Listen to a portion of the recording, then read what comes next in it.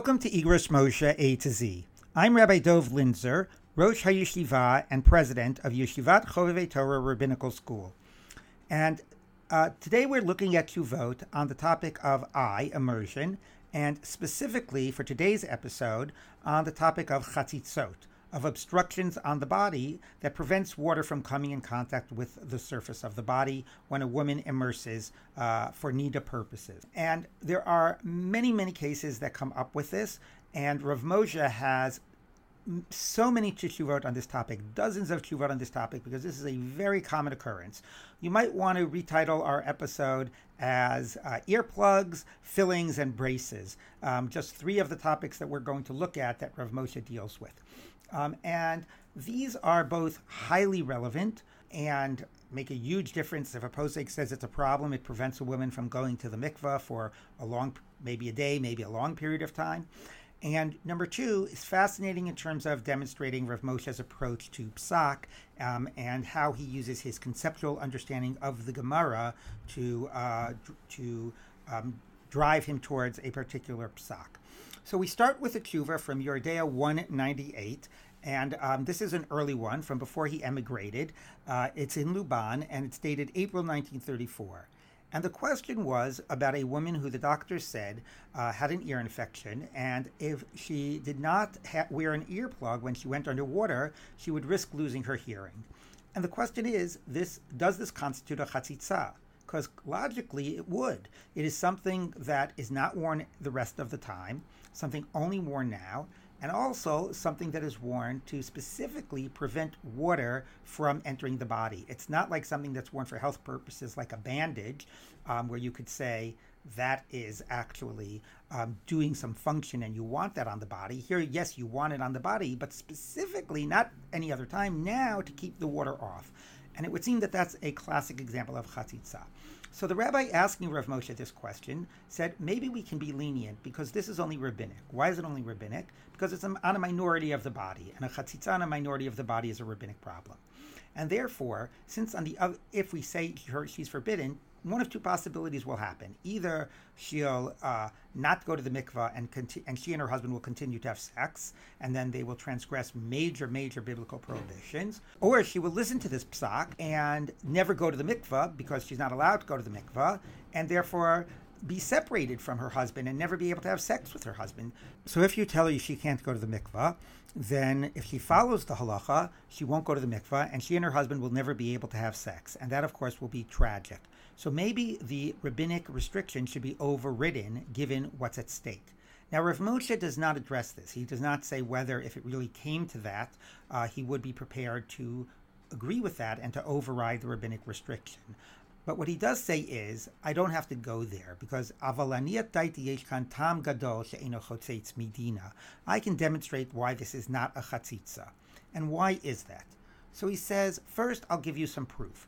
The Gemara in Shabbos says that a woman can go out on Shabbos with a type of an earplug, a type of a cotton in her ear, and we're not concerned that she might take it out even if there is no Eruv. And the principle is that would only be true if it was not something that would constitute a chatzitza. That's the discussion there. So Rav Moshe says you see that an earplug does not constitute a chatzitza.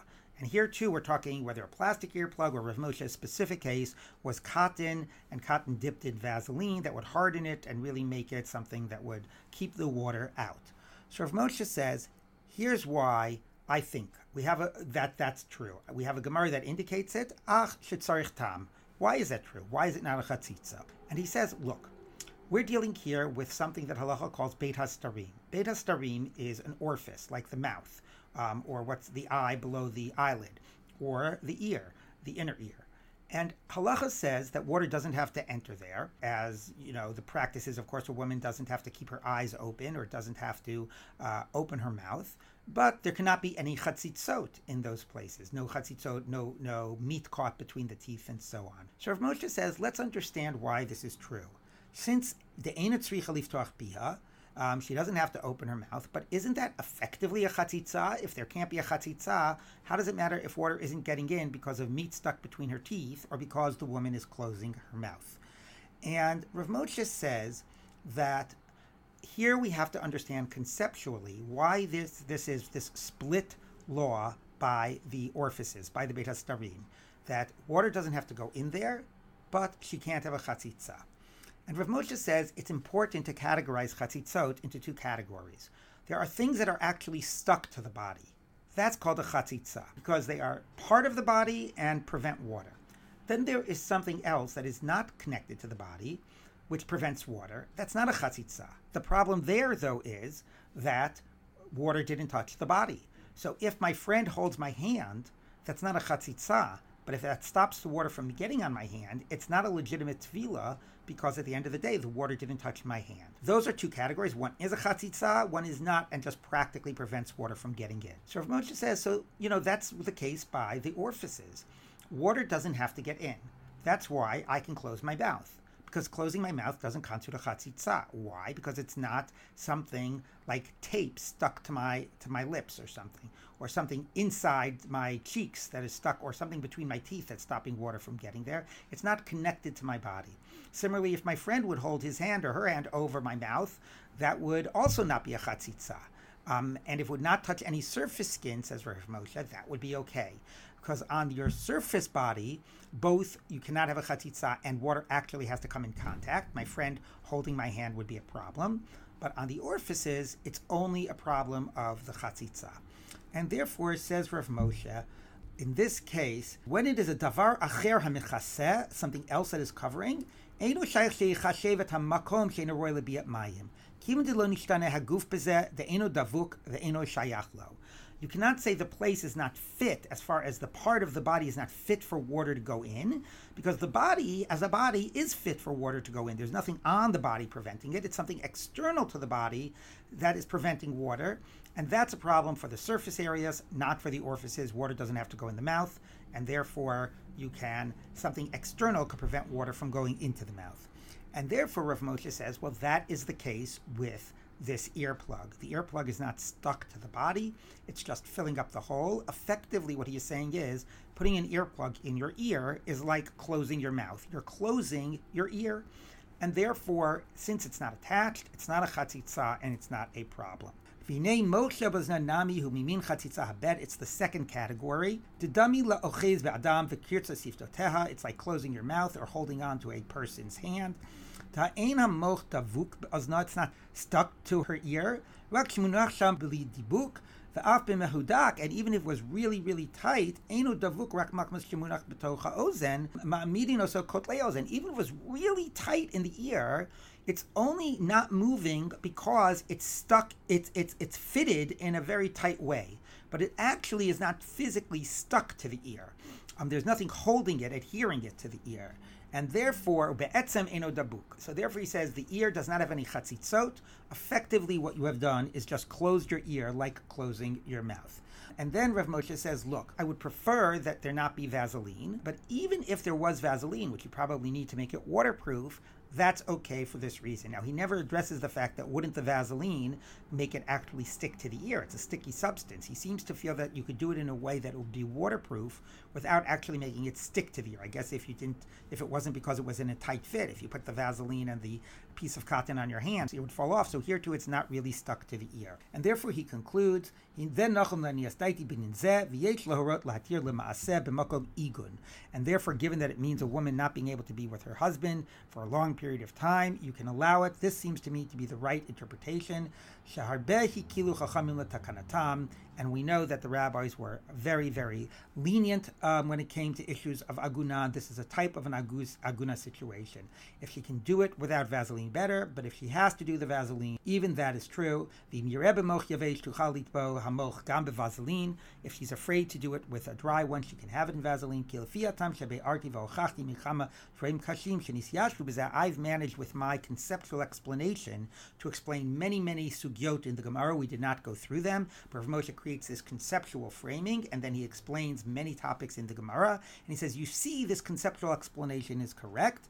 Ein bein moch l'tavu b'vaseline. There is not a problem between a dry pad and a pad that is smeared with Vaseline. Both of them are not considered a chatzitza. It just prevents water from getting into the ear by something external to the ear. So here what Rav Moshe has done is he creates a very clear conceptual explanation of two categories of chatzitzot, how both are relevant to one part of the body and only one to another, brings evidence from the idea of closing the mouth and so on, and puts this into that second category and says because it's an orifice, it's okay. So this was a very bold psak. Not just that he allowed it, but he allowed it based on his conceptual framework, not sort of stacking up poskim to prove that that was the case, all based on his read of the sources. So in another tshuva, there are many tshuvot that follow this, that rabbis really argued with him and thought that he was taking too many liberties. And one we read earlier when we dealt with halachic methodology, and I'll just read a line from it. This is Yoreh De'ah 1:101 from June 1934, very soon after the other one. And he says, Umasha Kosev Yedidi, Eich Rishayim Ani Lismocha Chidushim Ke'elu Shebiarti Lema'aseh. How could I rely on my insight and my way of reading the Gemara for practical halacha? Ubifrachu neged eza achronim, and it goes against certain of the later poskim. Hine ani omer, and I, Rav Moshe, respond and say, V'chi kvar nase ketzu gvul l'torah chas v'shalom. He says, what do you mean? Torah always is continuing. It's our responsibility to continue to bring our insights into the sugyot. And shenifsok rak ma shenimsa b'sfarim. Do you think we can only just be tabulators of what's already been paskind? No. We have an obligation,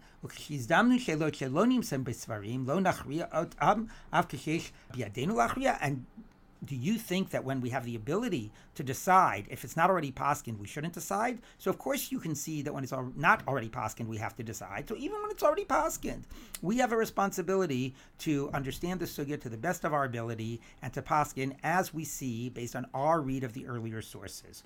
Havade lanias daiti aser lomer kain. It's forbidden to think that we can just paskin based on previous poskim. Devare od yagdil Torah gam atabiz manenu archiv and Talmud Torah. It's fascinating how he connects this responsibility in terms of halacha to also this is what Talmud Torah is about, to expand the Torah. Od yagdil Torah umuchuyav kol min shebiyado lahachriya kol din sheyav liyado k'fi ha'efshar lo. Everybody has to paskin to the best of their ability. Now, it's true, says Rav Moshe, we shouldn't be gasim b'hora'ah. We shouldn't be arrogant and always just go to our understanding. There is a reality of precedent. But when a serious case comes up like this, like Aguna, the real responsibility of a posek is you approach the primary sources with your best understanding. It's not an issue of tabulating the previous poskim. And as I said, this is really fascinating because this is totally Rav Moshe's halachic methodology, and it stands in stark contrast to the methodology of Rav Ovadia Yosef, because Rav Ovadia Yosef also paskins about the ear plug, and Rav Ovadia Yosef basically just quotes previous poskim, and even when he sort of structures the argument, it's more of a technical structuring. It's a double derabanan, it's a minority of the body, and it is on the inner orifice, which according to some opinions is only rabbinic, and according to some, it might even be considered balua, deep in the body, and it's not a problem. And if you can't remove it, maybe that makes it not a chatzitza. And he just sort of adds up all the different factors that are a basis for leniency and says combined, you can rely on that position and say that it's not a problem. It gets to the same result, but one that does not come through a deep dive and a conceptual dive into the earlier sources and just comes from really like adding together different leniencies rather than a fundamental conceptual explanation like Rav Moshe has. So now we go on from this issue, from this question, to another question, which is about a temporary filling. And this was also very early, even earlier, 1928. And here again, Rav Moshe approaches this through a conceptual mode. This is from Yoreh De'ah 197. And the case is that a woman has a temporary filling, which is going to be removed in, let's say, a week or 2 weeks. And can she go to the mikvah with this filling in her tooth? And the reason that it would be a problem, even though this is a case that she generally wants it in her tooth, so it's eino makpid, is because there's an opinion quoted in the Shulchan Aruch that if a woman will want to remove this later on, even though she doesn't want to remove it now, that constitutes makpid, something that she does not want on her body. So Rav Moshe says, it seems to me that that's only when the circumstances would come up that she might want to remove it now. The example is a woman who wears a ring. If she needed to knead bread, right now, she would remove her ring. So that type of a case where it could happen at any moment that there will be circumstances which will make her want to remove it, that's considered makpid, even though there's not an active makpid going on at this moment. But, says Rav Moshe, in our case, where she needs to keep it in for 2 weeks, she needs to keep it in. There's no situation in which she would remove it. So even though 2 weeks from now she'll want it off her body, right now it's considered to be something she wants on her body. Now, he could have stopped there. That's a very logical distinction, right? Something you want now and you don't want later. Right now, the reality is that you're not makbid. You don't care about it. And only something that might be like any moment now, that would be something that would constitute makbid. Makes total sense all on its own terms. But Rav Moshe doesn't end there. And Rav Moshe says what we really have to do is we have to conceptually understand what is this idea of chatzitza altogether. And here, once again, he goes to a fundamental conceptual framing. And he says, Vinay, this question about whether something you're going to be makbid on 2 weeks is considered hakpada right now, it depends on why we think not being makbid on something makes the thing called not a chatzitza. There's 2 ways conceptually we can understand this. Aleph, Kivan shelo ichpat la im yashir sham v'nechshav kibsara. So we could say because you want it on your body, you don't want to remove it, you want it on your body, therefore it becomes like a part of your body, and therefore when the water hits it, it's like it's hitting your body. This is now your body. Or number 2, it's delal mishum bitul guf. It's not because of becoming nullified to the body, and then he gives a proof about the fact of rov and eno makbid, which I won't go into. V'inkin tzarich lomer da'av kesheyesh al guf hadavar hachotzeitz nechshava shehi b'mayim. Kiven shal kol panim hi kula b'mayim. Af she'ein hamayim divukim legufa. What he says is the following. It's not that it's part of your body and now the water has touched your whole body. He says the halacha is different. The halacha is if you have a chatzitza, the tefillah is invalid. Not that the water has to actively touch every part of your body. No, you have to be totally underwater. Your whole body has to be underwater. But as far as the water coming in contact with your body, that's a different halacha. It's not that it has to come in contact. It's that if there is something that's defined as a chatzitza, that invalidates. And what is it that is defined as a chatzitza? That is something that you're makbid on. Attentive listeners might realize that this way of 2 ways of thinking of things, some degree parallels the 2 ways he dealt with the issue about the Beit HaStarim, about the inner orifices in the previous Kuvah. Anyway, says Rav Moshe, these are 2 conceptual ways, and I have to say that this is the conceptual way of thinking about chatzitzot. And it's much harder, the first approach, because to say something becomes part of your body would be a much higher standard. It would seem like you really want it on and need it on and so on. That would be saying that almost everything would be or not almost everything, but these types of situations would be chatzitzot. It would be much harder to make something a non-chatzitza because it starts by being a chatzitza, and you have to make it okay by making it part of the body. So to reach that standard of it's now like it's part of the body is a very high standard. Whereas if you take the other approach is, as long as the woman is underwater, it's a good tefillah, unless there's something we're going to call a chatzitza. So it goes the opposite direction. Everything starts by not being a problem unless you can categorize it actively as a chatzitza. And that leads to a much smaller scope of what constitutes chatzitzot. And Rav Moshe says that would be the difference here. If you had to make it part of the body, the fact that 2 weeks from now you're going to want it off, it can't be part of the body. But if you are questioning, is it a chatzitza now? Are you now makbid on it? Is it something that falls into the category of chatzitza? Since you're now not makbid on it, and that possibility won't come up anytime soon, or it won't randomly come up, it'll come up at a fixed time later, then therefore it is not considered a chatzitza. And that's what he says. V'im nema kitam rishon mitam bitul leguf, as af im takpid lasir bizman yadua, v'af shizman lemurba, nami ifshar levatlo legufa. If the standard is making it part of the body, that would not be satisfied. Aval im nema kitam bet udin bechatzitza, but if you have to make it, define it actively as chatzitza, vada yesh lechalek, you can certainly make a distinction between whether you're makbid on it now or makbid on it only in a fixed time later. Now, what lets him paskin like the second approach? Well, this won't come as a surprise, because the second approach makes more sense, which it does.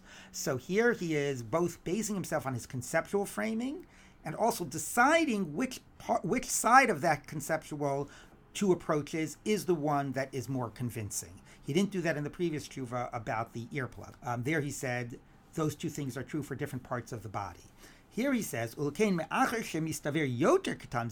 the second approach makes a lot more sense, which it does, so therefore, yesh lomar beblum bazmani, you can say by a temporary filling, to kivan da'ata eina makpedes eino chotzeitz. It's not a chatzitza. Then Rav Moshe throws in some other factors as well. So again, very powerful, great lumdis, great conceptual way of framing it, and then willing to paskin, not only because he believes in his conceptual framing, but he's also decided which one of those two options is the correct one. We wrap up by talking about a couple of practical cases that are important to mention because of how practical they are, and also to show that Rav Moshe was not always the most lenient posek. And the cases here are from a couple of Tshuvot. One is Igros Moshe Yordea 196, and this is about an issue about braces. And in another tshuva, Yordea 104, he deals with the issue about a false eye and contact lenses. The first one is from 1952, the next one is from 1959.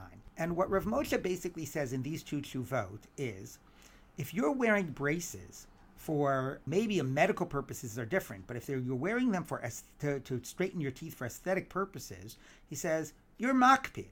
Now, why are you makpid? You made a conscious choice to wear braces. Yes, says Rav Moshe, you made that conscious choice, but because they get in the way of your eating and they're painful and so on, you right now are really upset and annoyed that they're on. You know they have to be on, but at some level right now, actively, you don't want them on, even though you've said it's worth that distress, that discomfort. Nevertheless, because you are having that distress and discomfort, that makes them a chatzitza. And in this way, Rav Moshe is different from Rav Avad Yosef. Rav Avad Yosef says, anything that you want on your body, certainly for medical purposes, is not a chatzitza. You have made a decision that you want it on. That means that you are not makpid, and the fact that it's uncomfortable does not make you into makpid. And here you see a case where Rav Moshe's conceptual framing actually leads to being more stringent, because he has conceptually defined chatzitza in a particular way. The active present annoyance suffices to make it a chatzitza regardless of the overarching desire. Whereas Rav Avad Yosef can pick the poskim who say that, look, this is the basic desire. It's not a chatzitza. Rav Avad Yosef says, great, let's go by those poskim. It's a serious issue. We can be lenient. It's rabbinic and so on. And he can go by those poskim. And he has a lot more freedom because he is not constricted and committed to one particular model. So this shows us how Rav Moshe's approach is fascinating and inspiring in the sense that he goes by his conceptual model. He believes he can paskin by it. It's our responsibility to understand the primary sources to the best of our ability and even to select which approach makes more sense, even without proofs. But if a particular side of this conceptual framing is more convincing, we can rely on it and go by it. And at the same time, this can also limit the range of freedom and possibility and also lead to stringencies. And even Rav Moshe here could be strict in some of these cases of chatzitzot.